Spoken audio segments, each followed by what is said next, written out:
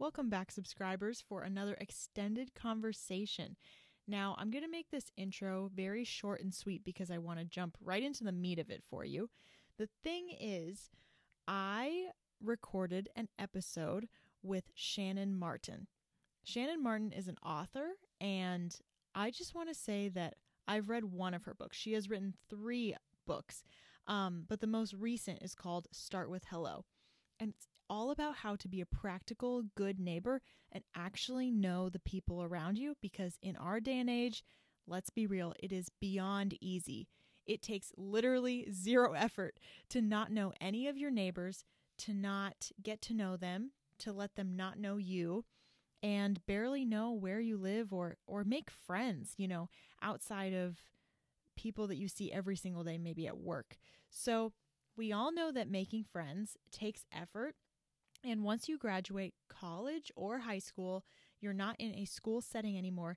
It can become a little bit different, maybe even more difficult to make friends. So the full episode with Shannan Martin is going to release in the summertime. But I cut out this specific question for Shannan for you listeners today. It's going along with the Post-Grad series that we're doing, the Post-Grad years. And I'm so excited to release this extended part of the conversation with you. It's all about how to not become isolated when you've graduated college.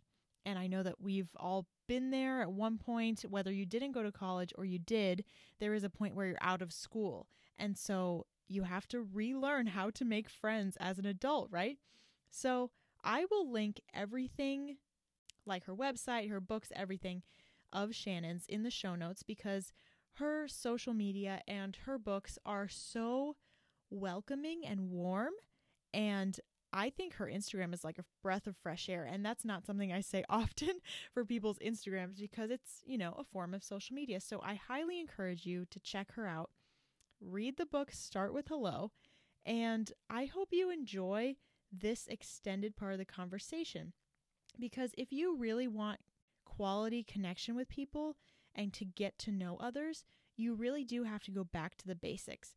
People have been making friends without internet and social media for hundreds of thousands of years, and now us, as the kids who were born into a media age, need to relearn how to do that. And I know you women listening want to be women of solid community, so that's why I recorded this extended part of the conversation for you. So without further ado, enjoy Shannan and I's conversation.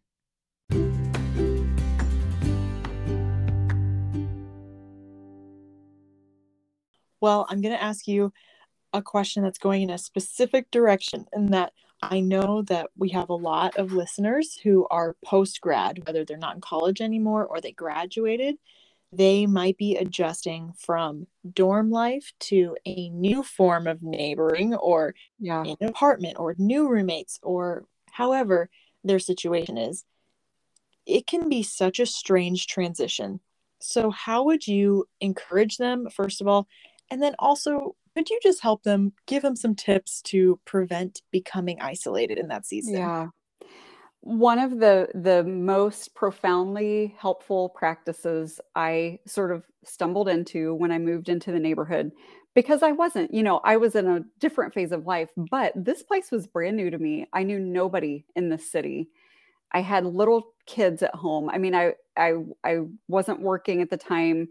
I was just, at my house with my kids trying to learn this new place. And there was a lot of opportunities for that to become pretty isolating. But one of the things that became helpful for me, and I think this works for anybody, is to find ways to be visible in your place, wherever that is, to just be out. For me, and for, I think, probably a lot of people, it means taking walks in your neighborhood. And being, I titled my book Start with Hello, because every relationship that we have began in a very small way. Even the closest people in our lives, they all started with that simple kind of close to the ground beginning of eye contact or a simple hello or a wave. And then when we're lucky, some of those relationships really grow and build from there. So I say, take walks when you're able to in your neighborhood or in your place, it doesn't even have to be with a real agenda. But as I did that, and as I did it more consistently, I started to just kind of learn my place. It became more familiar. Then people started to become more familiar. And then, you notice this person is going to be sitting on their porch at this certain time. And over time, you might say hello. We can let this be very slow work Mhm. and trust that every little tiny interaction that seems very insignificant, it actually does count for something, and it matters, and it goes from there. So just for me, it's like recentering to a place of just attentiveness and paying attention to what's around you and noticing. But to take it one step further, I would say joining in to something that's already happening. I mean, Mhm. if you have a hobby, for me in the beginning, it was joining PTO because I had kids in school. It was joining a neighborhood association, just finding something that was already happening and joining in. It's just a normal person, not necessarily for the intention of finding meaningful friendship, but I think even just kind of loose connections and coming to a place where we have more acquaintances, that's a meaningful step too. It's Mhm. not to be discounted. So yeah, just finding places to be around people is a really good place to start. Yeah, I really like that because with our very close friendships, sometimes we forget that we were not always close to them. And at Yes. some point, we felt uncomfortable or we didn't know them at all. And Yeah. over time, just interactions built up and then we Yeah. became friends. Yep. They all start with that simple little gesture. And so if we can make that more of a rhythm and just get a little more intentional about it, I love my phone and I love social media, and part of my work has me in those places, but it is worth saying, sometimes like to be looking up and looking out and just being a little more intentional.